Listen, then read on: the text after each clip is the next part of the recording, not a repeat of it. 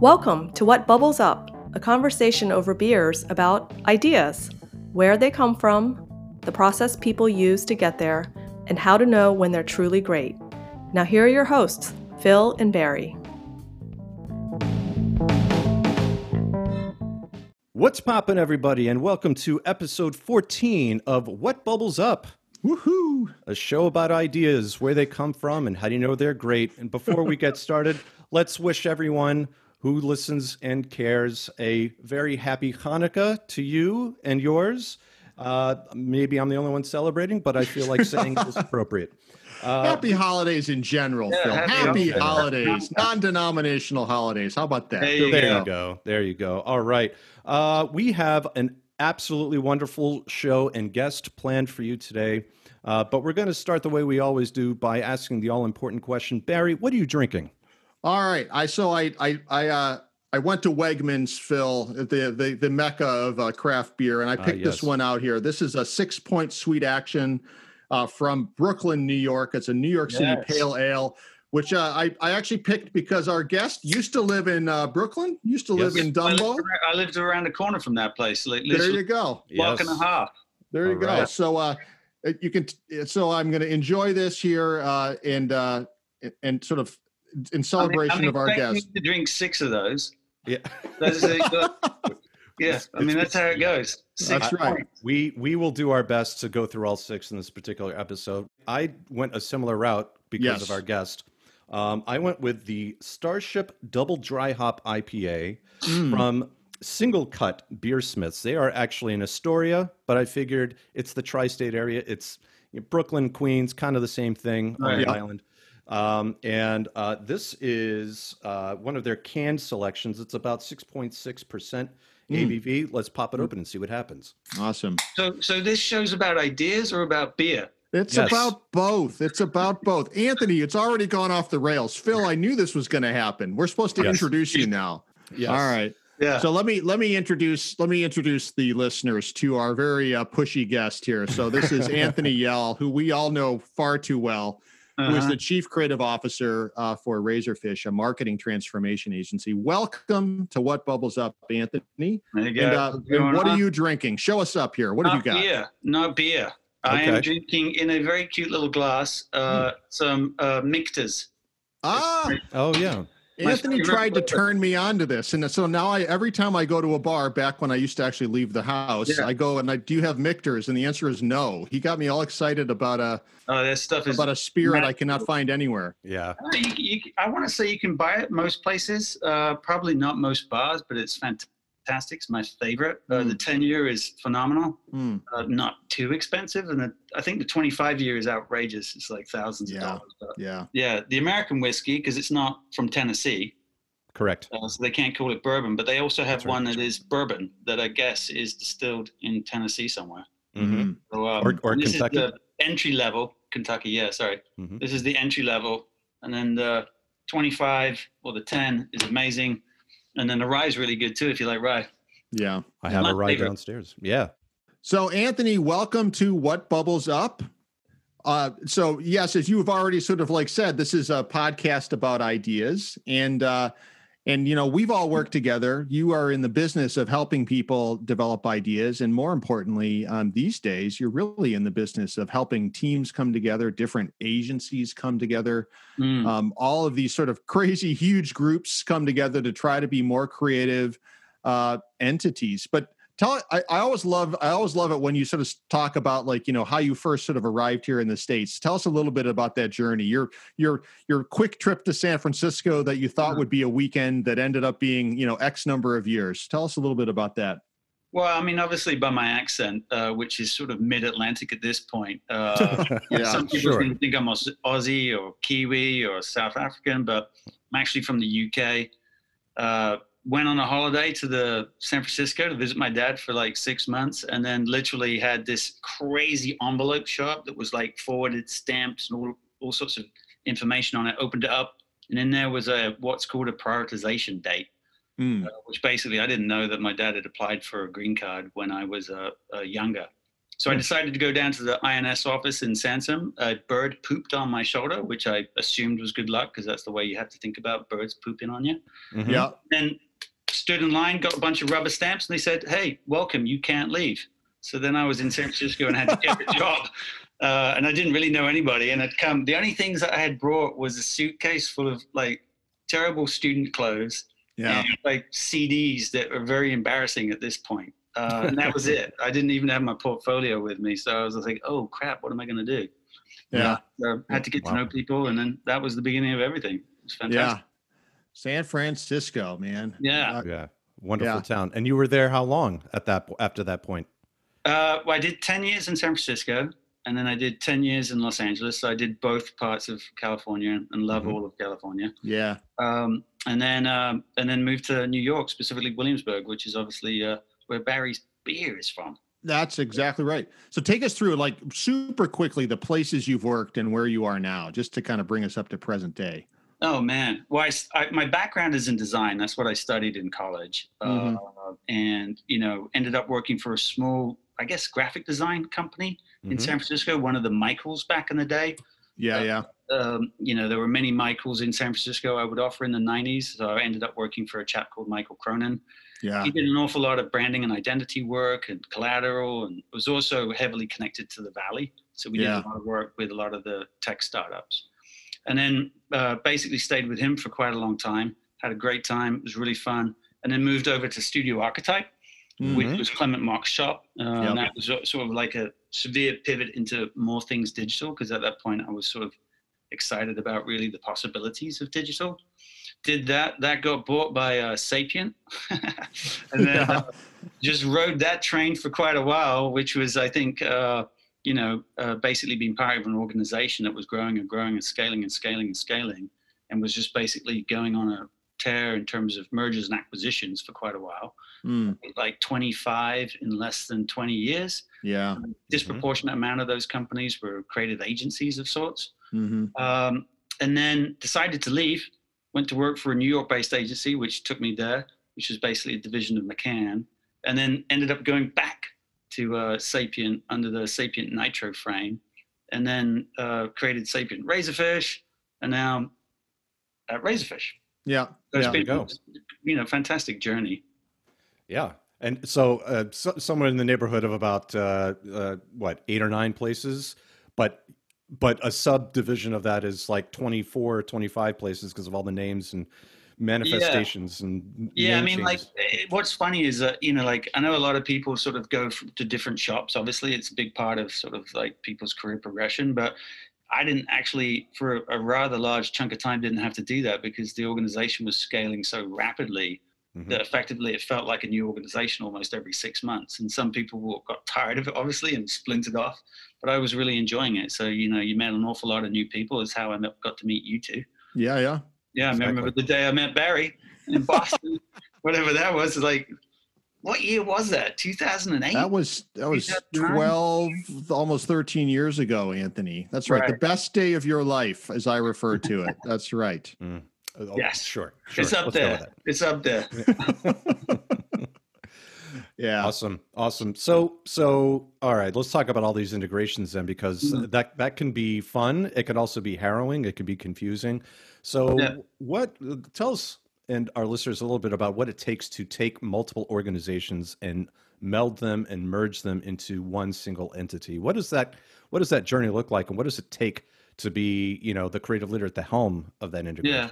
Well, I think the first thing to offer is that it's a generally speaking a sort of an unusual path as a creative person to be on that, right? Like normally you go work for a company and they grow, but you sort of like stay very much focused on sort of like the work, or you splinter off because you don't like where you're working and your ambition is bigger than that and you start your own company, right? Yeah. So it's sort of in the middle of both of those, right? Like I felt like I've been part of organizations and had the opportunity to start organizations through effectively staying with one that was just growing through mergers and acquisitions. So, primarily, the way it works is just, you have to find a cultural fit and a capability fit, right? Because if there isn't, alignment in those two areas, it's never going to work out, right? In other words, like what effectively are you buying or trying to acquire or merge with that extends your capability, either your client base or truly your capabilities?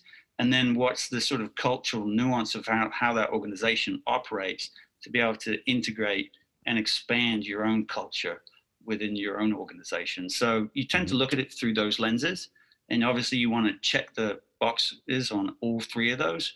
Otherwise you end up with a bit of a problem. Yeah. And I've certainly faced those problems in the past, where somehow it looks all rosy, but then you end up with nuances in cultural fit that end up causing some challenges, quite frankly. Yeah. I mean, what I think about a lot, I mean, having been through a lot of that journey with you, Anthony, just to sort of like, let the cat out, but just, you to create great ideas and to invent, you and I always tried to sort of create safe spaces for people. Right. And so, but when there's mergers going on, all of a sudden it becomes about fear. And so that's just like, talk a little bit about that. Like, how do you sort of take people where they're suddenly worried about their role. They're suddenly worried about, are they going to have a job? And you still have to ask them to go out there and be fearless and be creative. Like, how do you do that? Well, I mean, it's a great question, Barry. I mean, I feel like we've approached it lots of different ways, quite frankly. You tend to tailor it towards the actual moment in time, the dynamics of really what's happening, and then the individual, right? Because you want them to feel that there's a place for them to be in whatever we're expanding towards. And so, a big part of that is really sort of organizational models and how you think about how you have to arm people with the ability to take on the responsibility in an expanded sort of mode, and not be fearful around plausibly other people within an organization that have similar capabilities, but to think of that as like, well, I can learn from those people. They're not going to take my job. I can actually become a force multiplier with them and grow the business in this direction in some fashion by working collaboratively together. Some people embrace that notion, right? It's all about learning new things and working with new people. And some people feel more sensitive about it. So you try to create a positive picture, which it generally speaking is, because growth is a great thing, right? Like the more that your business grows, the more that your agency grows, the better the briefs, the bigger the briefs, the more people you get to work with. It's all the things that sort of satiate creative individuals. But sometimes people do get freaked out about it, and regardless of how well you try to paint a picture, they don't want to go on that journey with you, so they end up leaving and finding something that is a bit more secure for them. I like also how, I mean, one of the things that I've seen you do firsthand is you're very open about the business with a lot of creative people. I think sometimes there's a notion that you should sort of shelter creative people. They just need to be in their cave and they can kind of come up with stuff.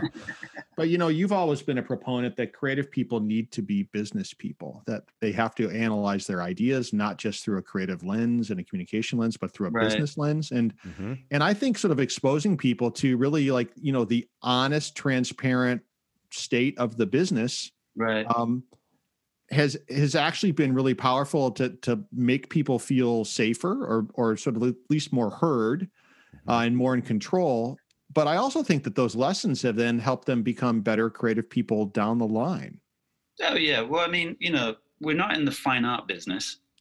Right? I mean, it's commercial art. It's commercial business, right? And if you want to keep doing the things you love doing, like the business side of that equation is really important, right? Like, good work creates good business, but managing the business with a lens beyond just great work, I think, is really important. I've seen a lot of agencies come and go because they produce great work, but somehow they're terrible business people. And then all of that expertise, all of that vitality that can change the way the world works just implodes.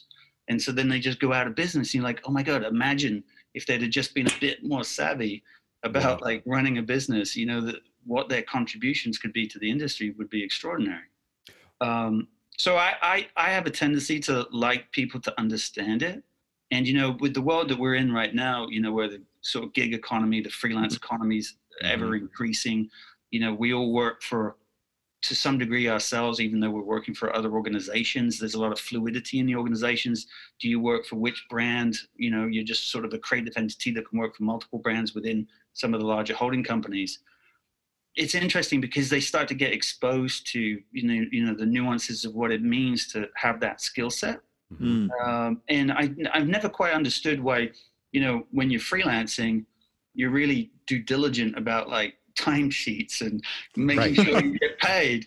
But then when you go work for, like an agency, like all of that stuff goes to pot, and you're just like, like the business has to run on the application of your abilities being attached to client need. Yeah. So we need to get paid, otherwise we can't pay you. So in my mind, it's just like, if you understand it, I think it makes for a better business, which then creates better opportunities. You can support your people better. And hopefully there's more freedom to do the types of things that you want versus constantly being worried about like going out of business or not having enough money.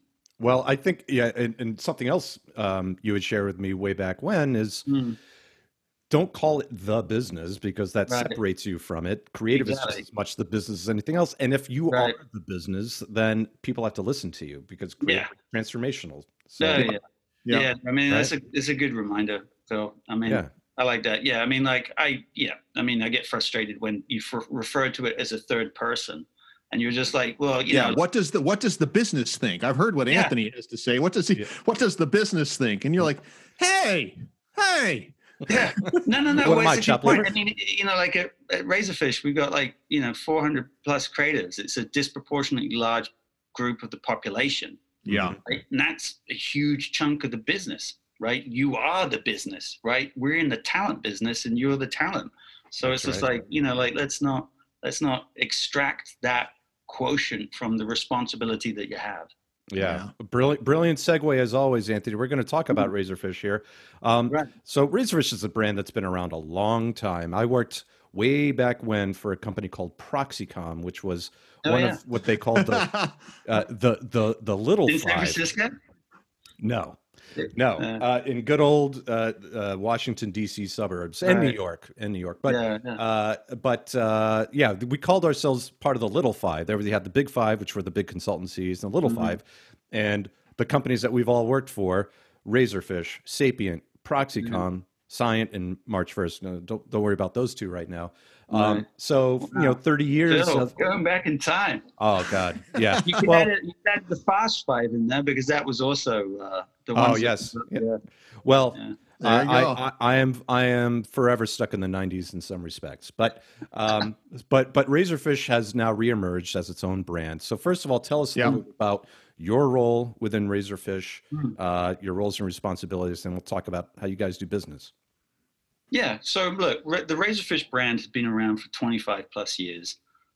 Started by two founders. I mean, feel free to look them up. But no, it's founded 25 years ago on the premise that everything that could be digital would be digital. And 25 years later, we find ourselves in that world where everything is digital. Yeah. Right? We've known this, but it's only been, I think, accelerated in the last 10 months because of COVID, right?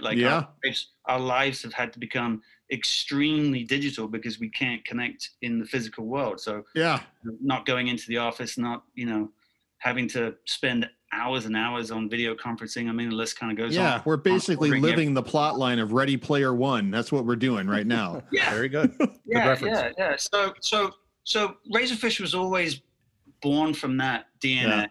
It was a major competitor for all of the agencies I was part of. I knew lots of people that worked there. I was always very viewed it with sort of a frenemy status. Because it's like, I love the organization, but I want to beat them. And it went away for about a year and a half. There were some decisions made that were, significant around sort of retiring the brand. But obviously in 2020, we wanted to bring the brand back relative to the marketplace opportunity, reestablish credibility for the brand that has that strong digital DNA in a world that needs it more than ever. Yeah. In the middle of a pandemic though, Anthony, what did you tie an arm behind your neck or your back too? Did you only hop on one leg? How much harder could you have made it for yourself? Well, yeah, I mean, when we started in January, we didn't really know that this was going to happen. Although, I have to admit, in January, I was in Korea. I was in Korea a couple of times in January. So you could definitely tell something was coming.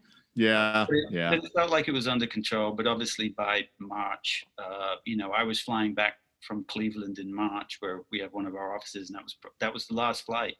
Yeah. I flew on, and I knew that then everything was going to change. And so I mean, we felt confident against the clients that we had. Yeah. We felt confident that, probably the backbone of sort of, whatever the new normal is likely going to be more digitally centric. Yeah. But we really didn't know how much it would sort of affect our clients, and it obviously affected our clients a great deal, as it affected everybody. Yeah. So there was, some really scary moments in there, quite frankly, touch and go moments around like, could some of our key accounts go away? Could some of our key clients really, ratchet back on spending? Yeah. A lot of that happened in Q2. It was like you weren't quite sure where this was going to go, but I think you were hopeful that it was only going to be like 3 months. But yeah. 3 months is here we are. Yeah. Month exactly. 9. 10 months later. So I have to compliment the leadership, not only within Razorfish, but also within PCE, which is the division within Publicis Communications that we're part of. Mm-hmm. So, I mean, like, excuse my French, but like a phenomenal leadership qualities. Really, you can let her rip. It's fine. We're not on the Disney Channel. We're good. We're good. No, I mean, like just a really good group of people making smart decisions about caring for the business, and the business being made up of a bunch of people. So looking after the people first and foremost.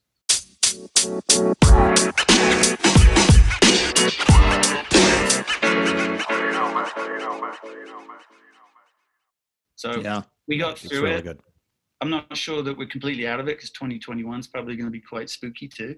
Yeah. A different type of spooky. I think we got a runway definitely that's still with us.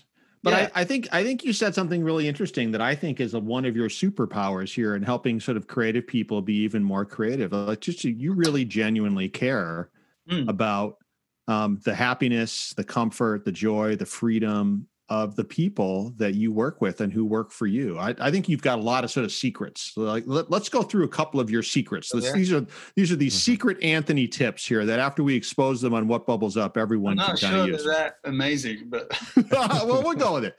So the first thing is like, anytime I'm talking with you, usually you're out walking somewhere. So like, you are a massive believer in this whole notion of let's not just have a conversation. Let's go for a walk and talk. Like where did that start? Like, why are you such a big believer in like getting out and walking and meeting with someone? Well, part of it is my own selfish need to be able to concentrate. So, when I'm in the office or when I'm in some environment, I get a little bit distracted by a lot of things. Yeah. And I really want to hear people. Right? Like, a big part of my job is actually properly understanding what's happening. Yeah. And, the world that we live in and the jobs that everybody has at this level, it's really easy, considering the velocity of stuff that's coming at you, to get distracted. And then you don't really hear people. So I found that my brain seems to comprehend people, and I can focus more when I'm walking. And then I also observed, quite frankly, that people like to get out of the office because they didn't want to have a meeting with me in the office, because it was structured around the office. And a big part of the way I like to get to know people is both professionally and personally. I found that when you understand people through that lens properly, you can actually really apply them in a way that is fulfilling to them, right? Like, there's professional goals, there's personal goals. Yeah. So the walk and talk has been a really useful way of getting out of the office, grabbing people out of the office, sort of taking it out of that context and getting to know people through a lens that I think creates more truth of understanding, which then allows me to, one, remember that stuff, but also fully understand the person to be able to figure out how to provide a long-term career strategy for them. Yeah. I knew I was going to get a workout in whenever Anthony visited. Oh yeah. I have to admit, like, I should have a stipend for shoes and coffee. Yeah, right. Because I mean, like, the amount of shoes I get through is like. You had a stipend for coffee, and it was considerable. Olivia and I would discuss it often. Like, how much has Anthony spent on coffee this month? I had no idea if coffee costs $45,000 a quarter. That's pretty amazing. Well, no, like the funny thing is that I love coffee. Yeah. You can see like remnants from today that I didn't quite. Oh, there you finish. go. Yeah. By the way, I've learned how to make it at home. Oh, yeah, it's a revelation. Water and ground beans. I mean, who would have thought? No, man, I'm seriously. After 25 years of spending an inordinate amount of coffee, watching other people. I can confirm the amount spent on coffee. Yes. Keep going. Yeah. Carry on. I figured out how to do it, and I have to thank James Hoffman. I had the machine.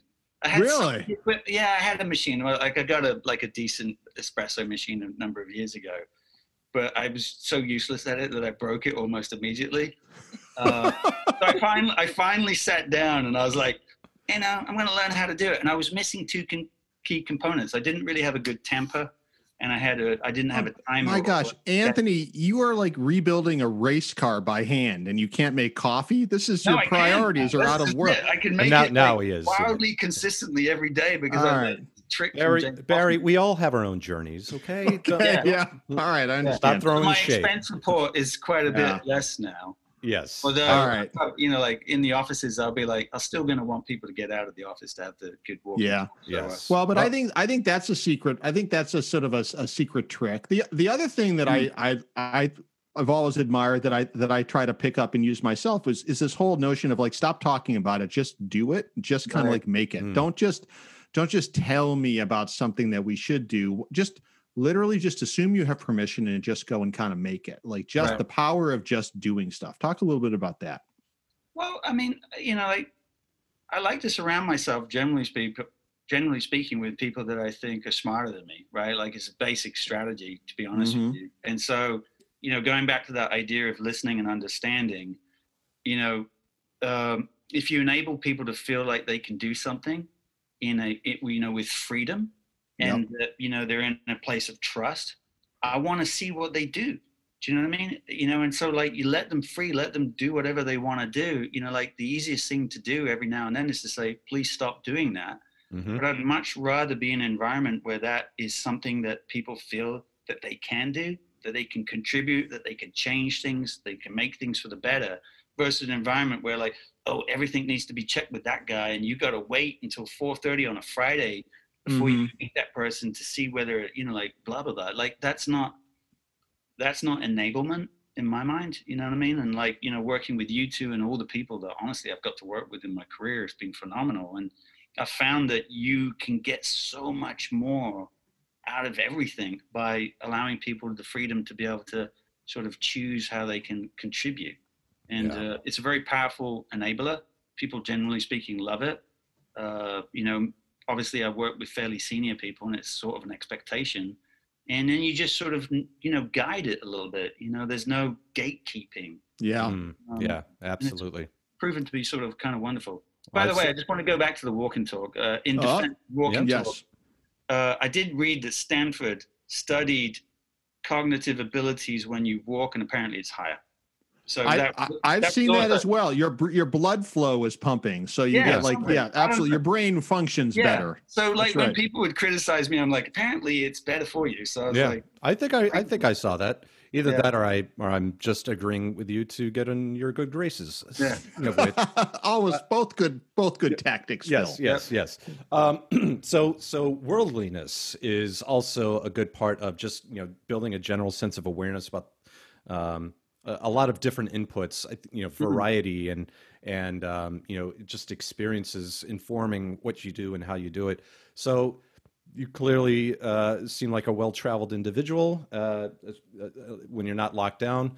Tell us a little bit about how your global experience has informed your view in the idea-making business. Well, look,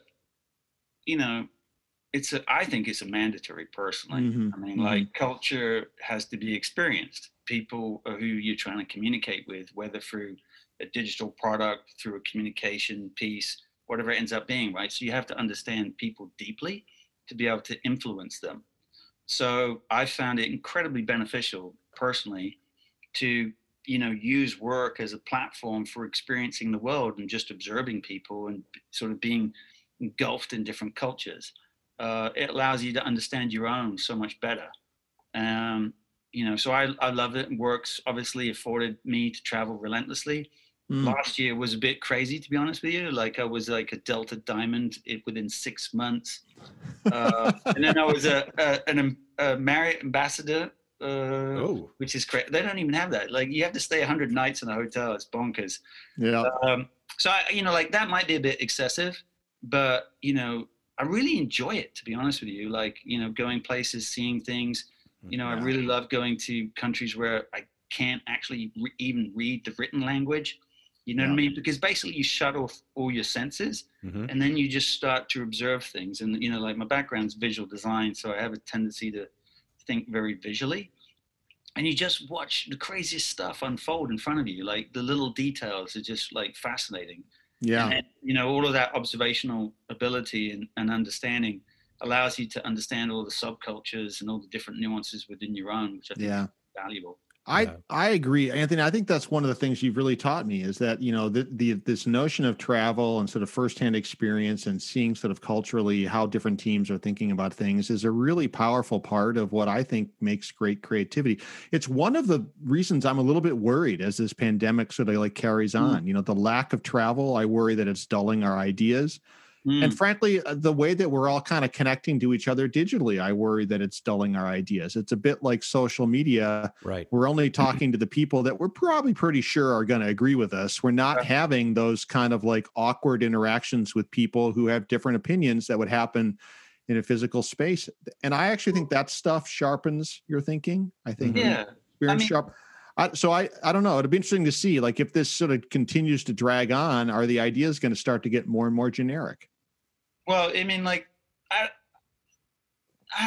don't think so. I hope not. I don't think so first and foremost, and I hope not second, right? Like, I mean, we have had a litany of, global and national video conferences, at scale.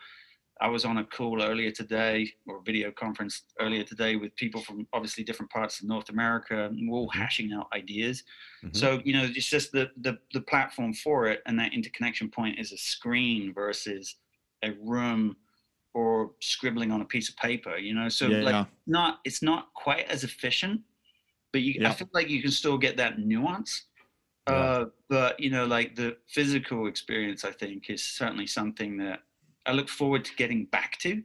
I think it's an important part of the way that I think creativity happens. It's a bit messy, and if you were to see my desk, I cleaned it. Quite frankly, but like sure, it looks about as bad as mine right now. Well, but being in a room together I really love it. You know what I mean? It's certainly something I miss. I was actually going to do this from the office, but I couldn't get my in office thing accepted fast enough because I submitted it a bit late. So we love seeing the inside of your home. But the tiny house. Yeah. Well, speaking of sort of disruptive forces, right? The industry that you're a part of, that we've been a part of for many years, has undergone and is still undergoing massive transformational change. Yeah. What do you see happening? What's going to happen to either the advertising or marketing or digital agencies that we see? What are some game changers that will either empower us or weigh us down? What put out your crystal ball. Tell us what's going to happen. Wow. Yeah. Crystal ball. Right. I mean, I think you're still seeing some of the consolidation and orientation towards, assets that are in the market that might have perceivably a more modern interpretation of how to market. Yeah. That happened fairly recently with Gray and AKQA. Yeah. Gray was phenomenal, disappointing. AKQA is phenomenal. AKQA is the name, no Gray. I think you might probably see a lot more of that, where people are refining their portfolio strategy. I think the holding companies are realizing that, having many horses in the race is probably not the right strategy anymore. So a few really clearly defined ones, which is the different strategy than they had for a long time. As for, changes within any one of those entities, I think there's always going to be new media forms. There always has been, right? Like printing press was a media form, TV was a media form, radio was a media form. The proliferation of media forms in the last few years has sort of accelerated, which is, in some instances caught a lot of agencies out. Yeah. There's some new ones that have just been bubbling up that just haven't really landed. My favorite one, is just AR, VR. Like, it's been out there. And you're just like, what? Like, now what? Yeah. Yeah. Like people have tinkered with it. There's been really good experimentation, you know, like all the hardware companies produced hardware and everybody's like, this is the future. And then it was just like, no, it's not the future. Nothing happened. Yeah. But, you know, I want to say, and I commented on this on a piece like not long ago, like, you know, it reminds me of just broadband. You know, like broadband was like this thing and it was going to change everything that you could do digitally because the speed would change everything that you could do. Yeah. And then it just never happened. And then all of a sudden, like 3 years later, we're just like, the hype was like 5 years early. I worked on Clearwire back in the day for like Sprint, and everyone was super excited about it. And basically everything that we talked about for Clearwire came true. It just came true in 5 years. Yeah. Yeah. So I was on a subway. I was on the L train going from Williamsburg over into the city. And one of the founders of Google was on the train in a trench coat with, you know, Google glasses on. And then, you know, like it was just too soon, just too late. I mean, it was a great idea, but it was like the Newton again, you know what I mean? Right. You're just like, you know, like Newton moment. But you know, like everybody's developing those products. Yeah. Thankfully, we all wear glasses already, so we'll get the advantage of it. Yeah. But I mean, like I think AR VR is going to be crazy when it finally takes off, and I also feel like it's really going to change the way the world works because everything becomes media. Right.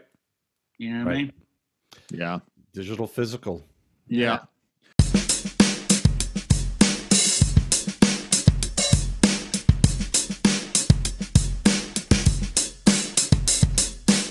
Exactly. So what have you got going on? What's the future then at Razorfish? Like sort of give us like, what's the thing you're most excited about that you're working on right now? Well, lots of different things. I mean, you know, like Razorfish operates in 3 sort of major spaces, products and platforms. So think of that as anything from sort of like web to applications to mobile to, you know, like custom products effectively. Campaigns and content, so the full swim lane from, you know, like 360 global campaigns all the way down to social content. And I don't mean down in terms of like less important, but just like the spectrum. And then physical and digital, you know, like how all of those experiences can translate into a physical digital space. So we're like very aggressively pursuing opportunities in all those spaces. And quite frankly, I would say that the combination of those spaces is quite different. You know, when I think of our competitive set, you don't see that in any of our competitors, not that totality, but we've got deep bench and experience in all of them. So we're working on different briefs in all of those spaces, some of them global, some of them national. I can't get into too much information because I'll get in trouble. But, you know, like what we found is clients are coming to us looking for the integration between those things, right? They've either operated in one space or they've operated in another, or they've operated in a third space. And now they're coming to us with that expertise. Like, how do you connect these experiences? Yeah. And that could be in automotive, that could be in telecommunications, that could be in consumer electronics. So it's, you know, it's a fun time to be in the industry, to be honest with you. Yeah. Excellent. With all of that experience and all of those experiences behind you, is there anything you would have done differently or anything you'd like to do that you haven't tried yet? Well, yeah, I mean, for sure. Professionally or personally? Professionally. Sure. Let's keep it professional, Anthony. Let's keep it professional. This is a podcast for business folks, okay? Yeah, I mean my professional situation is I'm a very loyal individual, to be honest with you. So like I you know, like I believe in the long-term strategy. I don't jump around very much. You can probably see that from my resume. You know, I like building things that are built to last. So, you know, like, but there's been opportunities every now and then that have popped up where I'm just like, you know, if I didn't have my orientation, I might have jumped to something else. Some of them would have probably been quite lucrative. You know what I mean? So maybe I wanted to get a tiny home. I don't know. Well, we all can benefit from a little bit of hindsight, but what I've always enjoyed about working with you is to never look back. It's always ever forward. And as we continue to look ever forward ourselves as well, we like to wrap up by a little skit we call "What Are You Stealing?" And so we start off by drinking. And you didn't tell me about this. Well, we like to. We don't share everything. We like to save a few surprises. We're trying to keep you dancing here, Anthony. Yeah. So Barry, you've known Anthony a long time. What are you gonna steal from Anthony? So I've stolen many things. I would actually argue that a lot of my success, whatever of it I've had, has been through stealing a lot of the great lessons that I think Anthony has taught me. But the one that I would really share and pass on with folks that, frankly, I'm excited to start stealing again is this whole notion of travel and sort of experiencing a bunch of different cultures and getting out there in the world and looking at, with very open eyes, how other people perceive things, how other people do things. That is really, I think, an incredible tool in any creative person's bat belt to help create out of the box ideas, to help validate great ideas, and that kind of sort of willing, open-eyed travel mentality is exactly, I think, sort of the parallel to the journey that we all go on as creative people when we're coming up with new ideas. So that's what I have certainly stolen in the past. Will continue to steal. Look forward to stealing once the world opens up and I feel safe traveling again. And would encourage younger, sort of newer creative people to really embrace those opportunities to travel. Your ideas are going to get better because of it. Phil, what are you stealing? Gosh, I too steal quite generously from both of you, actually. The one thing we didn't actually talk about that I think why not now to bring it up is this notion of fun, fame, and fortune. And so I think those three things, what they lead to is sort of philosophy, which is, Anthony has a very varied background, but at the same time, he sticks with it. He's not you would look at his resume portfolio and say, this is not a job hopper. And that means that he believes in the higher purpose of what he's doing.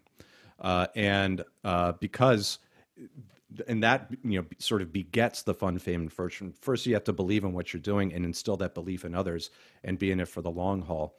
I've had some jobs that I've been in for a long time, some that didn't work out quite so well. But because either you didn't believe in it or because you didn't think it was worth believing in. And really, it really comes down to, if you have to instill and motivate others, then you have to believe in it. You have to believe in the mission, and that will breed longevity and all the good things that come from that. So if you have fun, you're probably getting famous. If you're getting famous, you're probably going to get known, and the business is going to come, and you're going to get the fortune. I agree. That's a great thing to remind people. Exactly. I mean, it is a fun industry. I mean, I feel like the industry's definitely had its sort of ass handed to it in the last few years. But honestly, the thing I'm always grateful for is the fact, the opportunity to work in the industry with really interesting people and get to do the types of things that we do. It's just kind of preposterous, really. Yeah. If you were to compare the job that we have with maybe a job that other people have, you know what I mean? It's so creative. It's so fun. No, we are blessed. We are lucky. And anybody out there, I would definitely encourage you to choose a creative profession. It's actually, it brings an incredible joy to my life. So exactly. By the Anthony, way, I stole fortune from somebody else too. So just to be clear. All right. That's right. You didn't TM it. I know. That's fine. Whatever. We all steal. Any good idea is worth stealing. That's why we close every session with it. Yeah. No, I like that. All right, Anthony Yell, Chief Creative Officer, Razorfish. Thank you so much for joining us. Phil, should we do our wrap up here? What do you think? Absolutely, it is that time. All right, everybody. You guys have a wrap up? You're going to sing to me? We do. We're going to, we're not going to sing. What we're going to do, this is where we get down on our knees and we beg for more subscriptions and likes and things like that. Hit that bell button. That's right. Crush that. You got to point to the corners of your screen. Yeah. I know. This isn't video, Anthony. It's audio. That doesn't work so well. I know. But at any rate, okay. I know. As Anthony once said, I'm not so good at the time-based media. That was one of my favorite Anthony quotes. At any rate, People of Earth, thank you for listening to this episode of What Bubbles Up here. I would love to have you help us by sharing this podcast with your friends and telling them to subscribe to What Bubbles Up. You can subscribe at Apple Podcast, Google Podcast, Spotify, and 8 other platforms. To our global audience, including the one person in Ireland who listens to us. Hello, Mel Fox. That's got to be you. Probably is Mel Fox. We don't name names, but it's a word. It's got to be Mel Fox. Who else in Ireland would listen to us? I'm not sure. But thank you for listening. Phil, what else should we remind the good people? Yes, if you want to get in touch with us, please feel free to do so by emailing us at whatbubblesup@gmail.com or following us on Twitter at whatbubblesup. Once again, thank you so much to Anthony L., Chief Creative Officer, Razorfish. We'll see you next time on the next episode of What Bubbles Up. Cheers.